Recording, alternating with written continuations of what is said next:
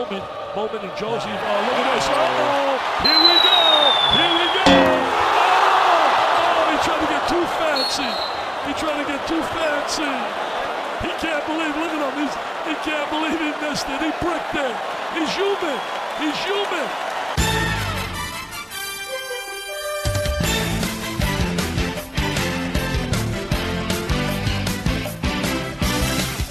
This is 5 Point Play, the Die Hard Duke Basketball Fans podcast. We are halfway through the ACC season. Duke is 8-1 in the ACC, 20-2 overall, the number 2 team in the nation. But you know what? Zion is apparently human, AC. He can't make all the dunks. He can't make all of them, I guess. I thought he might have had 100%, but he can't do it all, I guess. I was when he was going up for that dunk last night, I nearly tore my other Achilles getting ready to jump out of my chair. It almost might have been too much anticipation for him. I think so, because he rounded it like he was coming around second going in the third. Like he really came on an angle on that one. I was like, man, what is he about to do? Yeah, and then I felt bad for him at the end where, the ball slips out of his hands. He wanted retribution at the end for that missed dunk to get the next one back, and then Kay picks him out. When she was going to take him out anyway. But we'll get to we'll get to the BC game that we're referencing and talk about what we saw there. It was an ugly first half. But let's start on a positive note, and that was the St. John's game, and that's where we'll kick things off. Luckily, I was in the building, and I totally redeemed myself after being at the Syracuse game. I'll tell you what, Cameron was absolutely rocking on That's Saturday, awesome. And in large part for the 10 points in the last couple minutes of the first half by Zion, including a couple massive dunks right in front of me. It was electrifying in there, and which is pretty awesome for a noon game on a Saturday. Mm-hmm. Yeah, and not only the noon Saturday game, because that's the one, historically, even this season, Kay has talked about how difficult it is to get up for those games. We've talked about, just observing how difficult it is to get up for those games for the students and the players.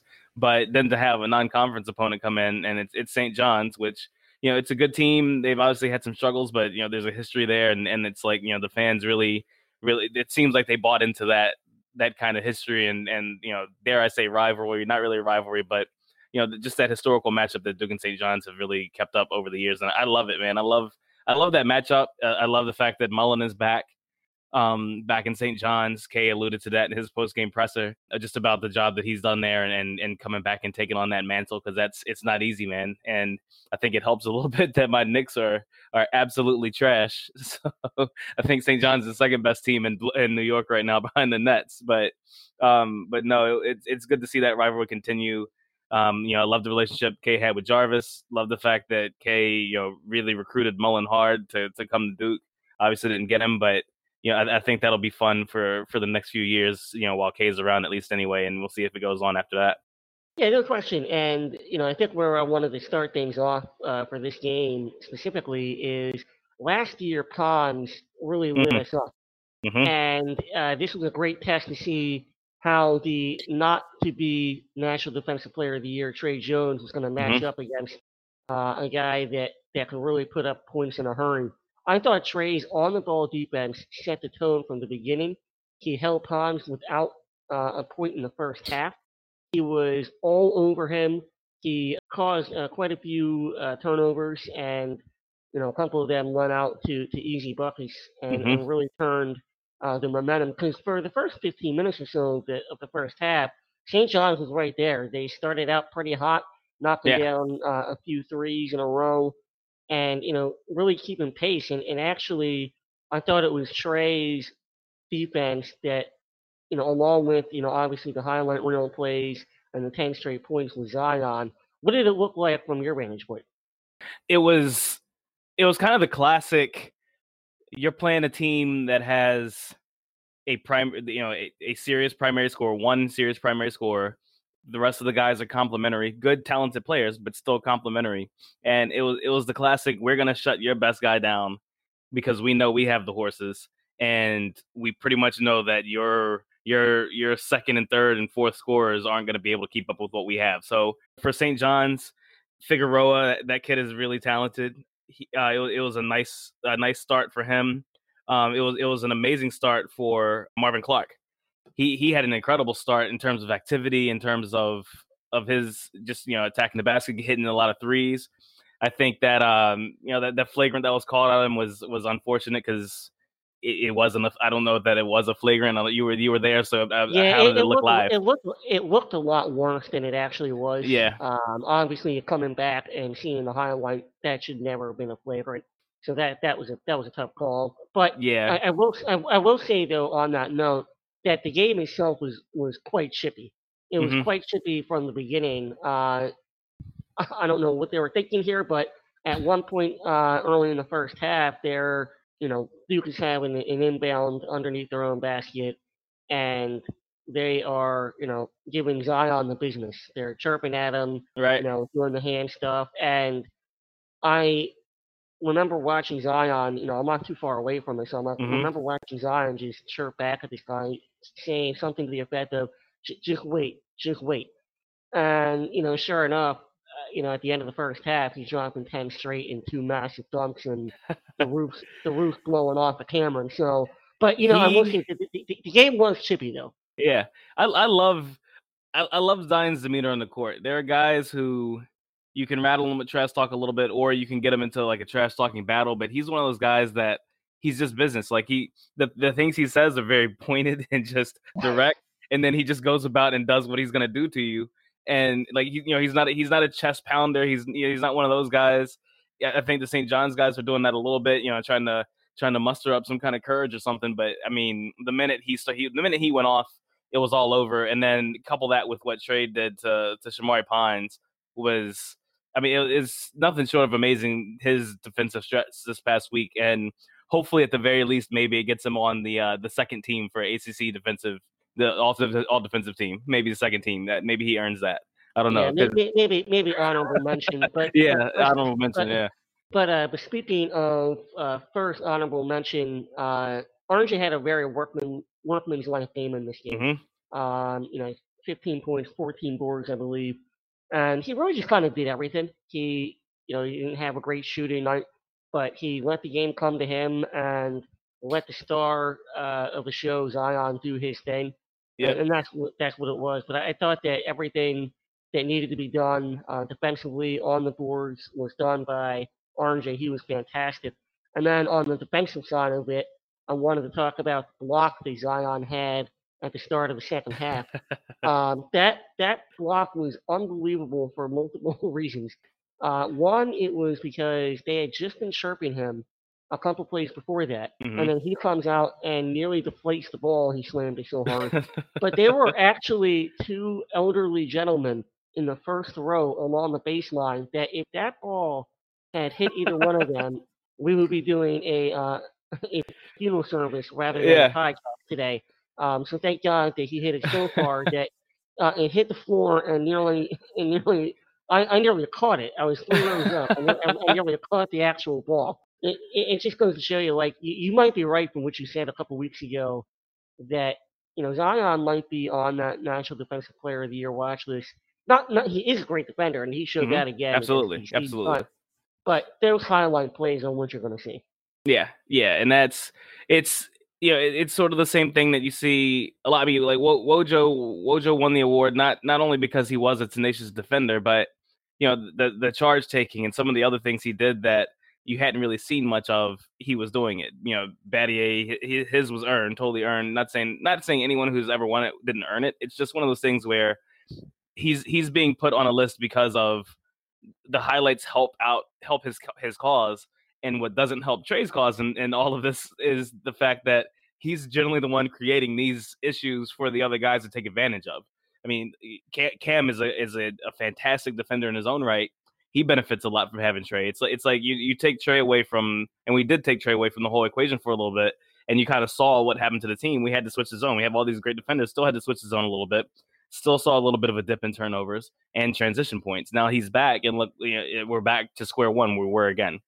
It's undeniable the effect that Trey has on defense, and everyone knows it, everyone sees it. It's just one of those things where I guess you just can't give too much Duke love in a season.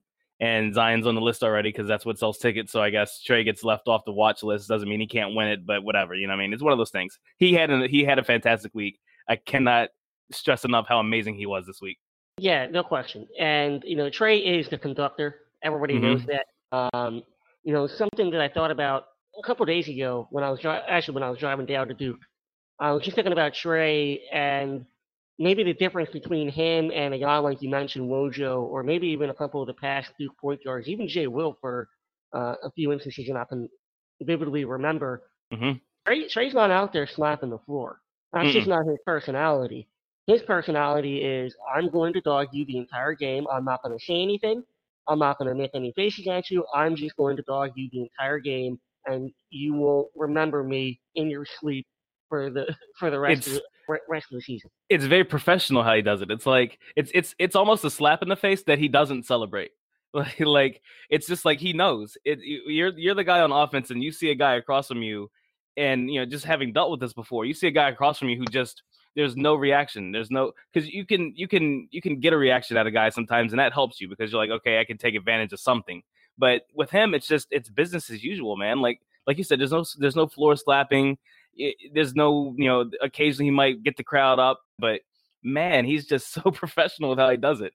And I can't talk enough about what he does on defense, man. Watch him next time he plays and watch how he gets around screens. I've never seen he's like water, man. I've never seen anybody sneak between screens so well. And it's not like these guys aren't setting good screens. Like they are setting the proper screen. The guard is going off the shoulder, and he is anticipating the screen so well that he sneaks through with the guy. Like screens are pointless against him. Yeah, and he actually almost sees it coming a second or two ahead, and he did that quite well in the BC game. So let's go ahead and switch over to our second pillar, which is the BC game.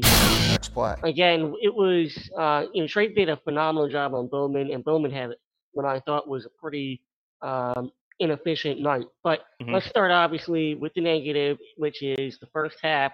Were we looking ahead? Could that be an excuse, or was it just, hey, we were flat, we had no energy? And I did enjoy Coach K's post game. Somebody asked him if Cam Reddish's play at the end, which was a big play, if that gave the spark and the lift that Duke needed for the second half. And Coach K kind of was like, no, I'm pretty sure there was another reason they got the point at the half. I would not have wanted to be in that locker room. I'm sure that it was not PG. But, what do you think was the reason for the lackluster performance in the first half? No, I think it's a variety of reasons. And you see some of these things like this. You see a game where you're going to win the game from the start. Obviously there's a possibility of losing if you let the team do what they're supposed to do. But the one thing this team can take care of is its defense, and that's what's so beautiful about this team. And that's why the shooting to me doesn't matter, and some of the other things that come up don't matter, because the defense is going to take care of itself, especially against games like this. We're going to use what we need to use against teams like UNC, UVA, those guys. But against BC, you can try some things out that you've worked on in practice for the week, or maybe you've worked on some things for the past couple weeks in practice, haven't felt confident in putting it into a game yet. And I think that's what we're seeing here a little bit. I think Kate understands that we do need to shoot, and we do need to find different ways to get jump shots off outside of the 5-out standstill 3, because I don't know if you've noticed, we're not shooting as many of the let's spread out 5, drive through the lane, kick out opposite side, and then pop the standstill 3. Like it's coming more off of kind of drive and penetrate and kick back. It's coming out of some post kickouts, things like that. Kind of some of the more traditional ways that Duke used to get threes. And I think that's what we're seeing. And I think it's an adjustment. I think it's a good time to use it now, because we're in February. We have 8 games left in the regular season. We're 9 games. Yeah. So we're in that stage now where the team that we will see in March, we're probably going to see in the next 2 weeks. So I'm still, I'm not worried about Jack's shooting. I'm not worried about some of the other things that are coming up. He's trying some things out, and that's what I'm seeing. They didn't run kind of their traditional kind of high post horn set that they run a lot they didn't run that at all in the first half. They started running it a little more in the second. You saw it happen to the score. Like there's some traditional sets that K runs, some quick hitters and motion sets he runs a lot that teams just can't. They have no answer for because they can't defend Zion and RJ and Cam, especially when they're all doing what they're supposed to do. And so you saw that happen in the second half. And good offense generates activity on defense. Good defense generates points on offense and transition. So all of those things kind of work in concert. And that's what we saw in the second half. The first half, I think the first half chalked that up to, I wouldn't even say we overlooked BC. I think it's more of uncomfortable. They looked uncomfortable, and when a team that good looks uncomfortable, you're trying things out. That's my opinion anyway. That's what I've noticed from the past and seen from doing it. When the team is uncomfortable, they're trying some new things. So I think I would chalk it up to that. Yeah, and obviously we were never concerned about the outcome of the game. Mm-hmm. We outscored BC in the second half by 27. Mm-hmm. What I liked among many things was that we kept our turnovers very low. We only had 7 turnovers on the night. A lot of that probably has to do with, we were mostly in half-court offense. You're not putting out in transition as much when they are sprinting back as soon as a shot goes up. But, I thought our rebounding overall was pretty good. In the first half, they seemed to get every 50-50 ball, where as in the second half, clearly the message was sent and received that we were going to go out there and out-effort them. BC's head coach said it after the game, just about Zion's effort, and that's really what makes him special. What an amazing quote, right? Like, yeah, it really was, and it was just a testament to the player and the man that the kid is. I mean, to have all the things and all the accolades that are going to eventually come with his season, to be known as the hardest worker, and we've said this before on the podcast, the hardest worker on the team, on the most talented team in the country, is that's the best compliment you can get. And I do want to touch on effort for a second. I want to talk about the effort and hustle of Marques Bolden yet again. Absolutely. He had a phenomenal game yesterday. His footwork is starting to get the praise of pay. He is looking more and more comfortable in the paint. Even when he misses a shot down low, I feel more comfortable with the move that he made. It's more decisive. He's not thinking before he does. He just does. And I like what I'm seeing with Bolden, that he can go out there and switch out on a point guard. He can recover quick enough and still get the block. He is, we talked about last week, affecting shots at the rim more regularly, which allows us to get out in transition. It gives us a safety net if teams are able to penetrate against us. What Bolden is doing for us cannot be understated. What do you see? Absolutely not. And to add to what you've said, because I mean you've obviously touched on what makes him special, which is the fact that he's healthy, the fact that he's hustling, the fact that he's getting out on boards, and then just to add to that, just the fact that the team is comfortable in getting them the ball down low, and just for him to set up his own offense. He's now making some moves, as you mentioned. He's now getting the chance to put up his hook shot. They're throwing him lobs. He's getting out on the floor and running. Like, though, I think the only knock I have on Bolden at this point is they got to find him a longer jersey so he can keep it tucked in. I think that's his only flaw at this point. Like, but seriously, he really has. I mean, he's made what's going on with Jack and Javin. He's made that not an issue, because if this was Bolden from before and then Jack and Javin are having their problems, I think this team struggles a little bit more. Yeah. But now this allows Jack and Javin to take their time, and now we see Javin is starting to reacquaint himself a little better. He's back to doing what he did. I didn't think we would have a problem with that anyway. We talked about it before. The things he does, he can make up for that. He can rebound. He can play defense. That's not an issue. Now the staff and Kay and everybody else gets to focus on Jack a little bit more and get his head back. And we have 9 games and 2 tournaments to do that. And I think that's plenty of time. I think this is shaping up to be a nice end of the season, because we didn't peak too early like people used to say Duke did all the time. Doesn't appear that we have tired legs like people say Duke has all the time. I think we are building for a nice stretch, and quite frankly, I think it's been just not only the job of the freshmen, what they've done, but then the upperclassmen, how they've melded with this team, and just the psychological job K's done all season. I think we texted about it. I think this is his best job psychologically that I've seen as a Duke fan, maybe ever. Yeah, it certainly. We've touched on his psychoanalysis of his team and the ability to pull and push the right buttons. I guess pull the right strings, push the right buttons for each player on this team, whether it would be Bolden early on and keeping him going, keep pushing him to realize his potential, and you're starting to see it. Whether it was Cam, who had a great game yesterday, had 24 points.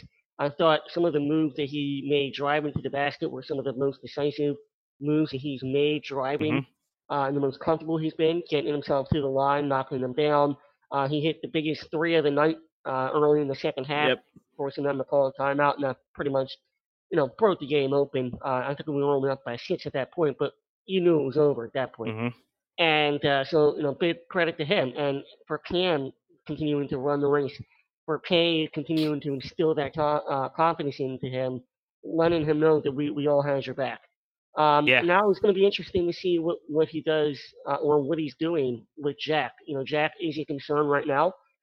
Clearly, just from a mechanical standpoint, the shot is not cool to watch. It's cringeworthy.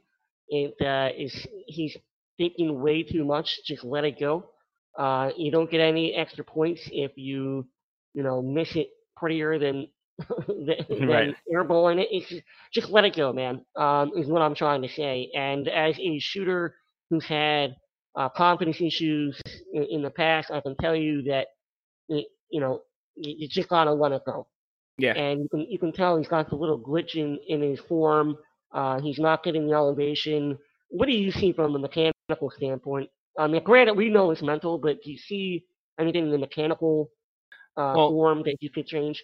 He's always had a slow shot, and I think early in the season he benefited from teams having to double and pack the lane so much against Zion and RJ and those guys that he was getting.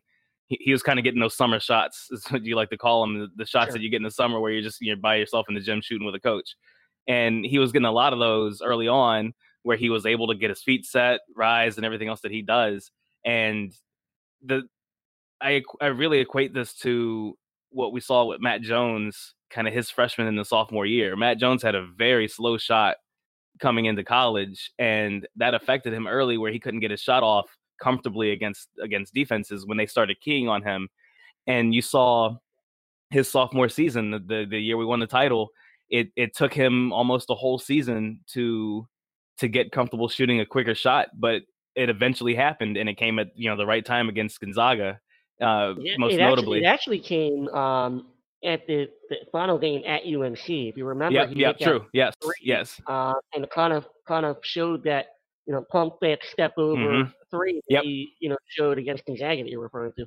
Yep, absolutely, and that was a big confidence builder, and that's the kind of thing I think we're going to see for Jack. He's not going to get a game-winning three drawn up for him like Cam did. I think that, and when we go back in history and look at this team, and we're sitting around drinking beers talking about this team in particular, we're going to say that one of the turning points for the season was K drawing that shot up for Cam. Jack's not going to get that opportunity, so his opportunity is going to come in the form of K getting him some big shots and key moments, and it's coming.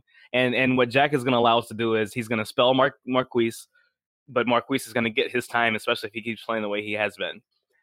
What Jack is also going to help do is he's going to be able to spell RJ a little bit, and maybe even Cam, to be able to get those guys some time off the floor, so that especially if Cam is going to keep scoring, you have Cam and Zion at certain points on the floor scoring. Maybe you have RJ and Cam on the floor giving Zion a rest. Maybe you have RJ and Zion on the floor giving Cam a rest, and Jack is going to be that guy to help give those guys some rest, especially when he starts proving again that he's comfortable shooting that shot. But I think what we're seeing with him right now is they are working on getting him a quicker shot against defense, and he just hasn't taken to it yet.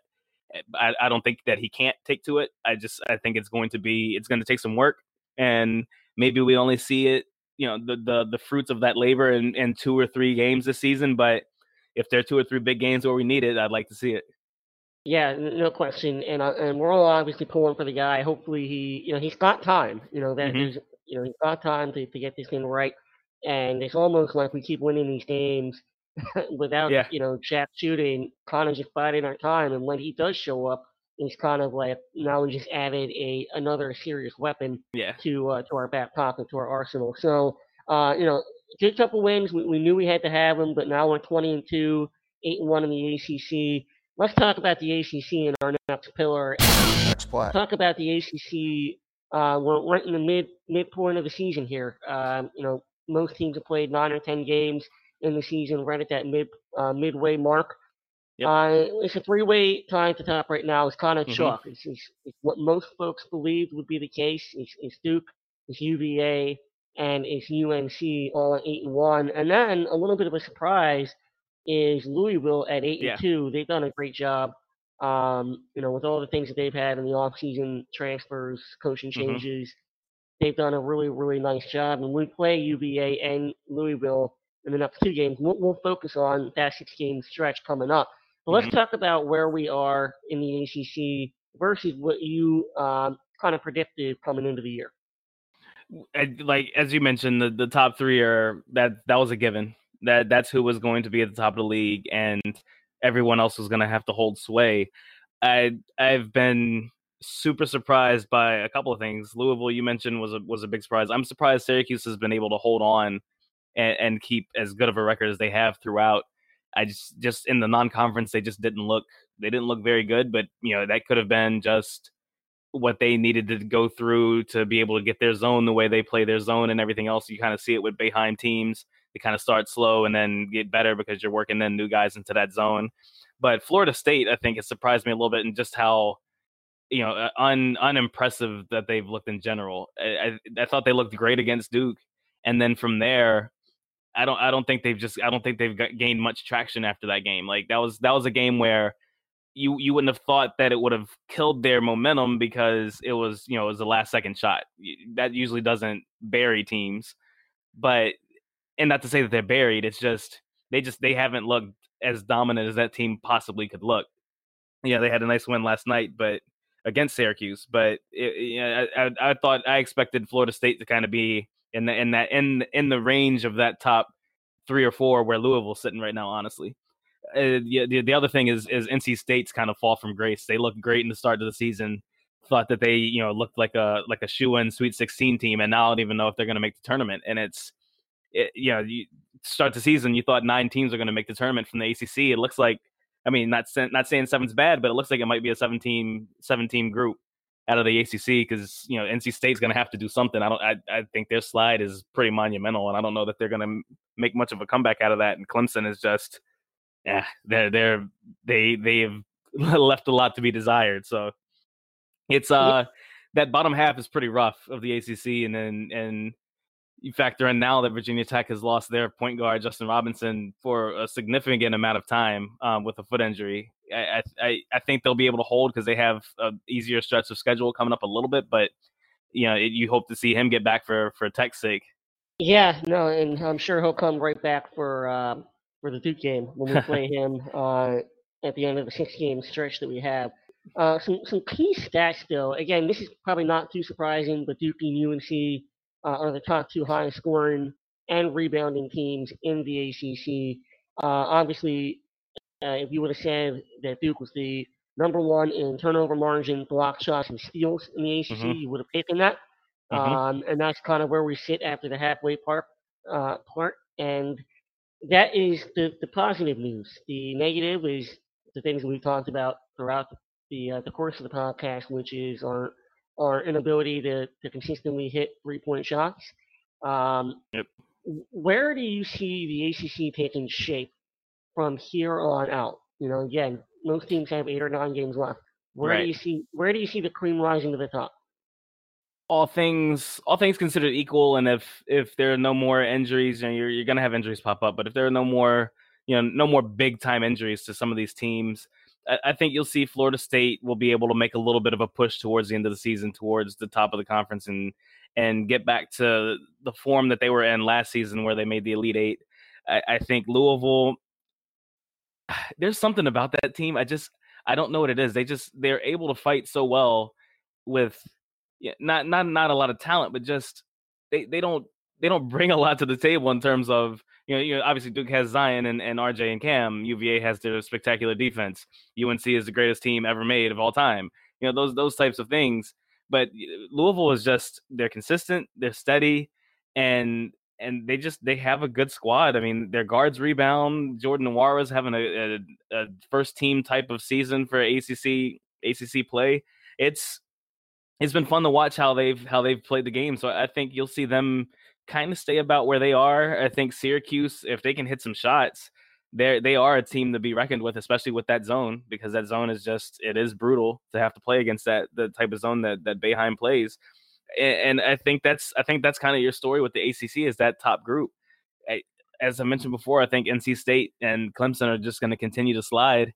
They'll benefit from getting to play the Notre Dames and Georgia Techs and Wake Forest of the world towards the end of the season, but outside of that, and then you throw in, having you mentioned Miami, they've just been kind of unremarkable in general as well. So I think that top group is going to stay the top group. I'd like to say that Duke is going to be the team that finishes number one in the regular season if they can get through this brutal stretch of games with one loss or so. I think you might see that happen for them, at least a tie of that top spot anyway. But again, because the bottom half is, when the bottom half is at least a little competitive, it works. But the bottom half right now is just so uncompetitive in the ACC. So the top teams are going to get to feast on those guys a little bit. So these records are going to stay about the same as they are. Yeah, and as Richard Vitale said last night, that nobody's going to feel bad for Duke's schedule, but it is worth noting that Duke does have the toughest remaining schedule of anybody in the top of the conference, and that happens. That's just kind of the luck of the draw. We had an easier schedule last year, didn't take advantage, so that's the cards that you've been dealt with. But now switch gears to individual. Right. We obviously made some predictions about where the first team and defensive player of the year, rookie of the year, and those sorts of things. I'm going to make a not so hot take city prediction here for this week. After Luke May's big performance last night against the vaunted NC State Wolfpack, he had a big 31 points and 15 boards. He will be. You can just stamp this one in ironclad. He will be the ACC Player of the Week. Gross, and he will too. He absolutely will. And Zion might have 1,000 points against UVA. He will not, and maybe they'll be nice enough to give him the ACC Rookie of the Week. Even though somehow last week, when he got the ACC Rookie of the Week, he also somehow got the National Player of the Week, but couldn't get the ACC Player of the Week. I don't know how that happens. I don't either. I digress. I'm going to say that my original predictions, I believe I had Cameron Johnson from UNC on the first team ACC. Yeah, you did. I did. I might have to switch that out and just not only give Luke May that spot, but also make Luke May the Rookie of the Year, the Player of the Year, the National Defensive Player of the Year, the ACC Defensive Player of the Year, and the National Freshman of the Year. Even though this is his 13th year at UNC. Yeah, the eyebrow is strong, man. I don't disagree. Like seriously, it's one of those things where I would hate to say it and I would hate to see it, but I really would not be surprised at all. Just because how these old ACC writers vote and everything else, and to see a share of Zion and Luke at the top for the ACC Player of the Year I wouldn't even blink an eye to see that happened, because it's been dumb and stupid like that in the past, and I'm sure it will be dumb and stupid like that again this year. It's obvious who the best player in ACC is, and it's obvious who the best player in college basketball is, and the national writers will make sure that that's taken care of. But the old farts of the ACC, I don't see how Luke May is not a prime candidate to be an ACC Player of the Year, and I'm sure we're going to start to hear that hot take pretty soon in a lot of the telecasts. I think Jordan Nwara has. Remember when Shane Battier won the National Player of the Year and was a co-everywhere Player of the Year. As a matter of fact, I think the only other National Player of the Year by any service was Jason Williams, right? That season. Right, correct, right. So, how exactly did Joe Forte get the ACC Co-Player of the Year over Jason Williams, mind you? Right. And tied with Shane Battier. I don't know. I don't know how that works. Yeah, it's mind-boggling, and then also to think that Jason Williams never won an ACC Player of the Year. Period. Not even a share of it. Like, the following season it was Juan Dixon, and Jason Williams couldn't even share that with him. Like, it's phenomenal. And he was the National Player of the Year that year. And I think he was unanimous that season, right? I think every writer across the nation said that he was the National Player of the Year. So yeah, but Juan Dixon, he's that guy, right? Like, whatever. I think it's the same thing, and we kind of talked about it offline a little bit. It's the same thing with Jordan when somebody else would win an MVP except for Jordan, and it's like, okay, I guess. Like, sure, like it's a sympathy award. Like, who the MVP in the NBA is since 1988. It was Jordan. And somebody else would get the vote occasionally, and it's like, okay, all right, go ahead, you can have it. And he didn't care. Like, he knew what he was going to do. So and it obviously is going to bother us more than it bothers RJ and Zion and those guys, but I'm sure that they can use that to kind of fuel a little fire there. Yeah, no question. I think that if everything's right in the world, there is unanimously Zion sweeping every award, and then RJ joining him on the first team. Sure, if you want to throw Luke May on there, who else would join him on that first team? On the first team, I think right now at this halfway point, we see Jordan Nwora. I think he's played his way to that top spot, and if anyone on UNC gets the other, Luke May is going to get a first team spot. But if anybody else on UNC gets a first team spot over Kai Bowman, I will protest John Swofford's office personally. The kid is phenomenal. He had a bad game against the best defender we've seen in a very long time.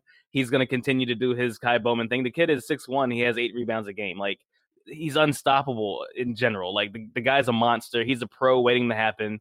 He's been phenomenal all season. It's a shame he's stuck on BC's roster, but he's done a great job of keeping his chin up, and he leads that team. He's such a good leader.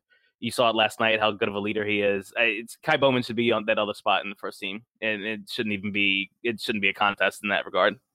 Do you see anybody from Virginia, like a Hunter or guy? DeAndre Hunter, he's there. DeAndre Hunter's there. I don't think Ty Jerome and Kyle Guy. I can't say I don't think they belong. I think you probably have about 8 or 9 guys who belong. Nickeil Alexander-Walker belongs on that first team. Sure. I just don't think he's going to make it. But there's only 5 spots, and one of them's guaranteed for a UNC player, and there are 2 that are guaranteed for Duke guys this year. So Hunter absolutely belongs on that first team, and maybe he's a guy who kicks Bowman down. Unfortunately, I don't. Bowman might get the distinction of, you play on such a bad team, you're not going to make the first team. And that would be such a shame, but that might be what happens there, because Hunter is so good on the best team in the ACC. So I wouldn't be surprised. I don't think Kyle Guy and Ty Jerome make it. I think they're great players in their own right. I just don't think they do play a slower pace and everything else, but I just don't think stats wise that you can make that make it work like that. But I think they're firmly secure on that second team. I wouldn't doubt that at all. But yeah, no, I think Hunter absolutely does belong up in that conversation for a first team spot. Yeah, no, I agree with you, Dave. And again, we got them coming up. We're at the halfway mark here in the ACC. We're at the top, but let's go ahead and get to the fourth pillar, which is the unbelievably tough 6-game stretch that we have coming up. Next play. We have at UVA on Saturday. They're obviously tied for first in the ACC, as we mentioned. Then we go right back on Tuesday at Louisville, who's 8-2 in the ACC. Then we play State, who has always given us fits at home. Then we have UNC, the biggest game of the year, at home that Wednesday night. Then we go 2 back-to-back games at Cuse, who's already beaten us, and then at Virginia Tech, who you would expect to have Robinson back.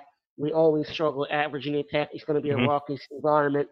Your boy Buzz Williams will be out halfway on the court playing defense, which is one of the most annoying things that I've been watching college basketball. I cannot stand, and I think he's a great coach. I just cannot stand watching that. It's obviously I'm not. I have no opinion. I have no opinion on this matter. I'm in the box right now, but no, like I get it. I do get it. I get why people hate when Wojo and the guys would slap the floor. I get it. I totally get it. It's and the, But you know, Rojo was on the floor. and he's actually a I player. don't need Buzz Williams to be 12 feet onto the court. It's really Yeah, annoying. he's gonna do his shtick. He's gonna be on the floor. He's gonna change. He's gonna have to change shirts at halftime because he's gonna be sweating so bad. That whole thing that that it's a thing. It happens. You can count on it. It's gonna be there. So that gem is. You mentioned how hard it is for Duke to play. How hard it has been in the past for Duke to play at Tech. It's just for like a little insight on this kind of thing. I've played in that gym before.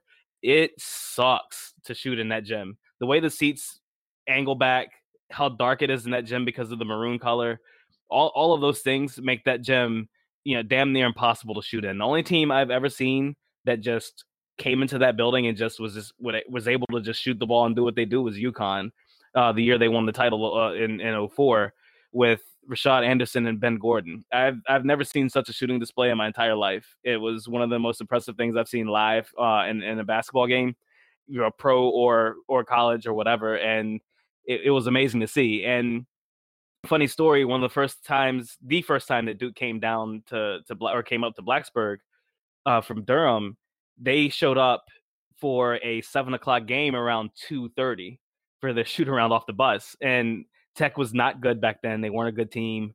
They were young. They had some talent, but they were, Greenberg was just kind of getting them into their own. They weren't a tournament team yet that season, but they were on the up. But Duke kind of came in with Redick and Sheldon Williams and those guys as if this is kind of a business as usual thing, and they showed up. Like I said, they showed up pretty late to do a shoot around. Like it's 2:30. Like you generally on road games like that, when you can, you travel either the day before or you at least get there that morning where you can get yourself acquainted. And it was one of those things, I think, not having experienced that gym before and everything, I think K just kind of figured they'd be able to go in and JJ would kind of be able to go in and do what he's done because he has played in that gym before. And I'm sure he gave K, some heads up or insight about how he felt about that gym. But he had played there when he played at K Spring in Roanoke for a few of those like holiday tournaments, things like that.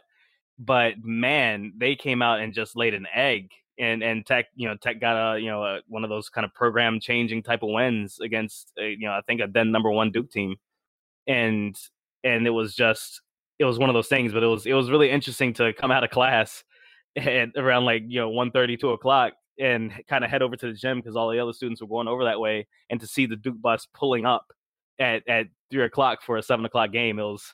It was almost disrespectful in a way. I'm a Duke fan, obviously, but just to see it from that perspective was almost disrespectful to see him show up that late. But yeah, it's a brutal stretch that you mentioned, and it looked worse than it was, than it is right now a couple weeks ago. But with the slide NC State's having, the question on Robinson's health, Syracuse, I don't know that they'll give us as much trouble as they did last time, considering we didn't have Cam and or Trey in that game. So I think the three games you're really looking at are Louisville, UNC, and UVA in that stretch. So you're not even counting after that long diatribe Virginia Tech as being a tough game. That's interesting. Well, yeah, I think I would love to see it.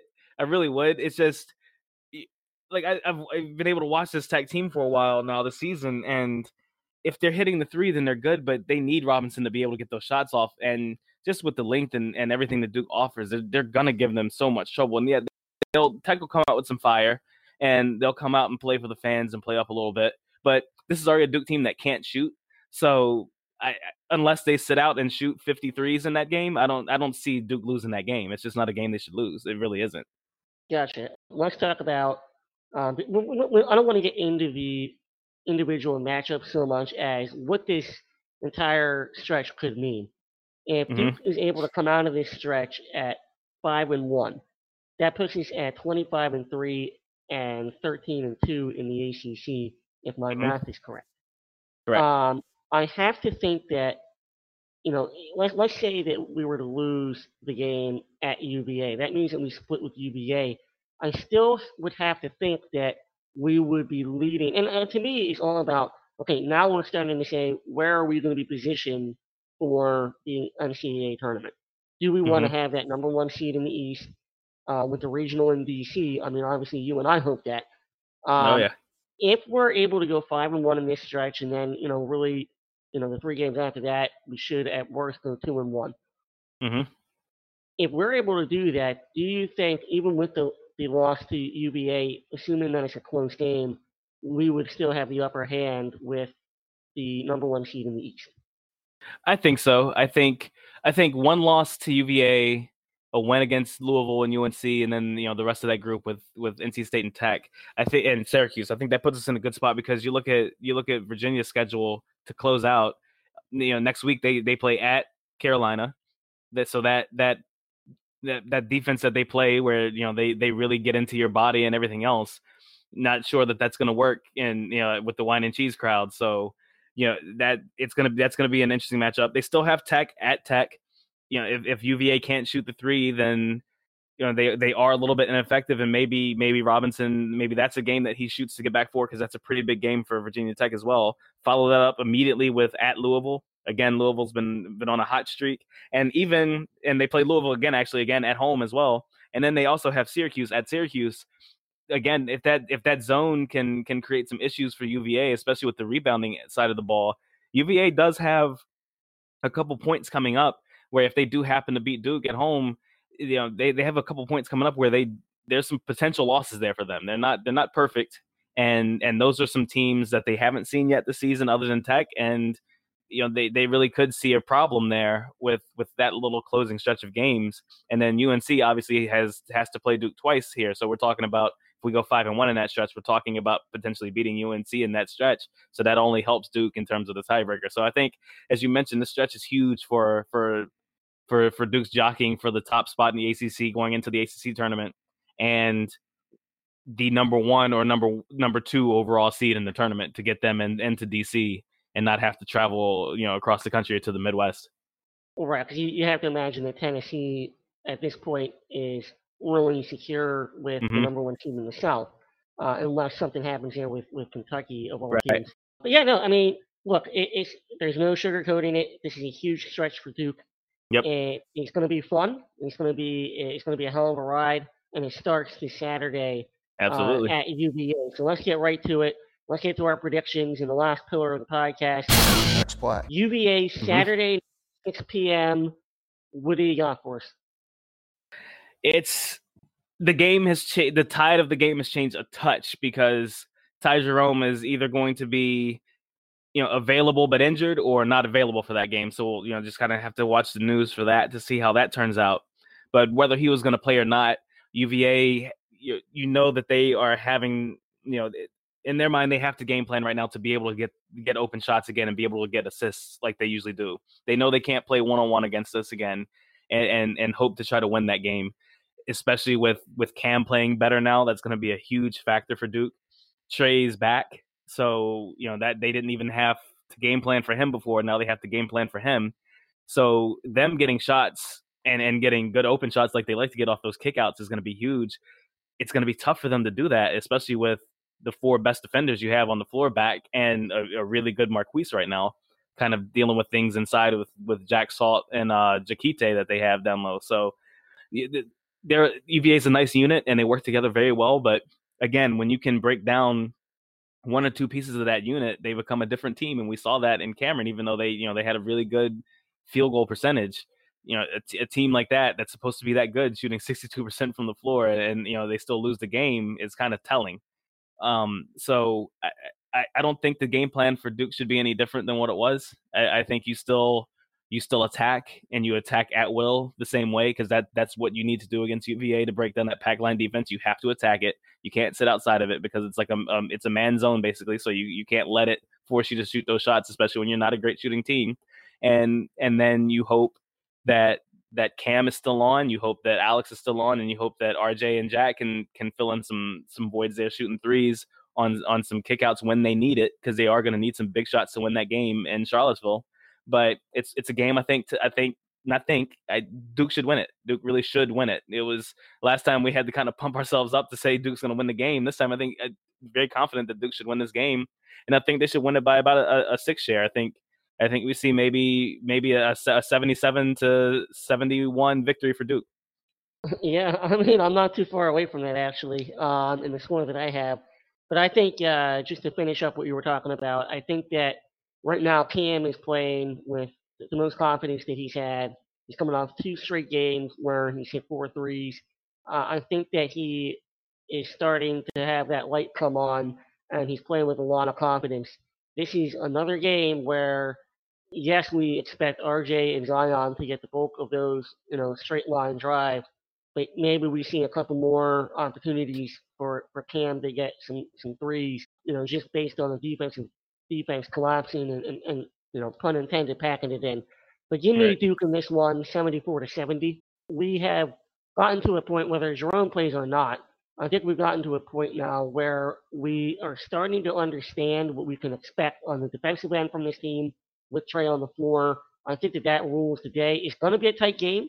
Mm-hmm. There's no getting around that. UVA is a great team. I think Absolutely. That if we can continue to do a good job on the boards, I think that we're going to win this game in tight fashion. And then on Tuesday night we have Duke at Louisville. Mm-hmm. That's going to be a tough game, especially if you're coming off hopefully a victory on the road against a top 3 team. To come right back, play another big game again on the road. It'll be another raucous crowd. How does Duke respond? Can Duke start out of the gates hot and really, play with the effort that is needed to go to a top 20 team on the road after a big win? And that's what you're going to basically have to do in the NCAA tournament. Is that you're going to have 2 back-to-back performances against high-level competition, and you do get the extra day off. Neither the postseason games are going to be on the road, but not all of those crowds are going to be pulling for Duke. So, what do you see happening in the Louisville game? They are a very opportunistic team, and what I mean by that is they don't have Noir is probably the only guy who's really going to be breaking you down off the dribble, but Dwayne Sutton, he gets so many corner threes and wing threes off of penetration and things, and you got to watch for that. They rebound so well from their perimeter. They have a tough inside guy in Steven Enoch. He's going to give Marquise everything he can handle. They're very opportunistic. They don't turn the ball over much. Watch them the other night against Tech and how they played, and there's nothing. It's so funny. You can't say anything special about this Louisville team, other than they just don't really make a lot of mistakes. They're just very opportunistic, and they find their way around the ball. So it's one of those games where Duke can't have lapses like they have against BC and some of those teams early on where they're being out hustled and such. They're going to have to come right off of UVA and playing as hard as they possibly can in that game in Charlottesville and go right over to Louisville, Kentucky and do the same thing that night, because they're going to have to bring everything they have. Otherwise, it's going to be, it's going to be a loss if they don't. It really is. So I have faith that they can bring it. I have faith that the defense can give Louisville trouble because they're just not a great offensive team overall. So I'm going to say Duke's going to win that one 80-70. Yeah, again, another similar score. I think it's going to be a little bit tighter. I have Duke 82-76 in this one. Okay. I think ultimately, I do think it'll be a slow starting game, but I think we finally figure it out midway through the first half and kind of get our bearings straight. It's a big stretch for Duke. There's big 2 games here that we have to go ahead and get it done and really kind of cement ourselves. We've heard a lot of trash talk from the pundits this week on some hot take cities that you can finish off this podcast with. Look, I hope that we hear that kind of stuff. As much as we hear how great this Duke team is, I hope we hear on the other side the people that are taking their pot shots, saying that we don't have the best point guard in the country, and that's going to be the reason for our downfall. Give me a break. This team has all the tools to get it done. And we're coming through the biggest stretch of the season. Let's go ahead. Let's get it done. 2 big wins. Go Duke. Yes, sir. Go Duke. Thank you for tuning in. This has been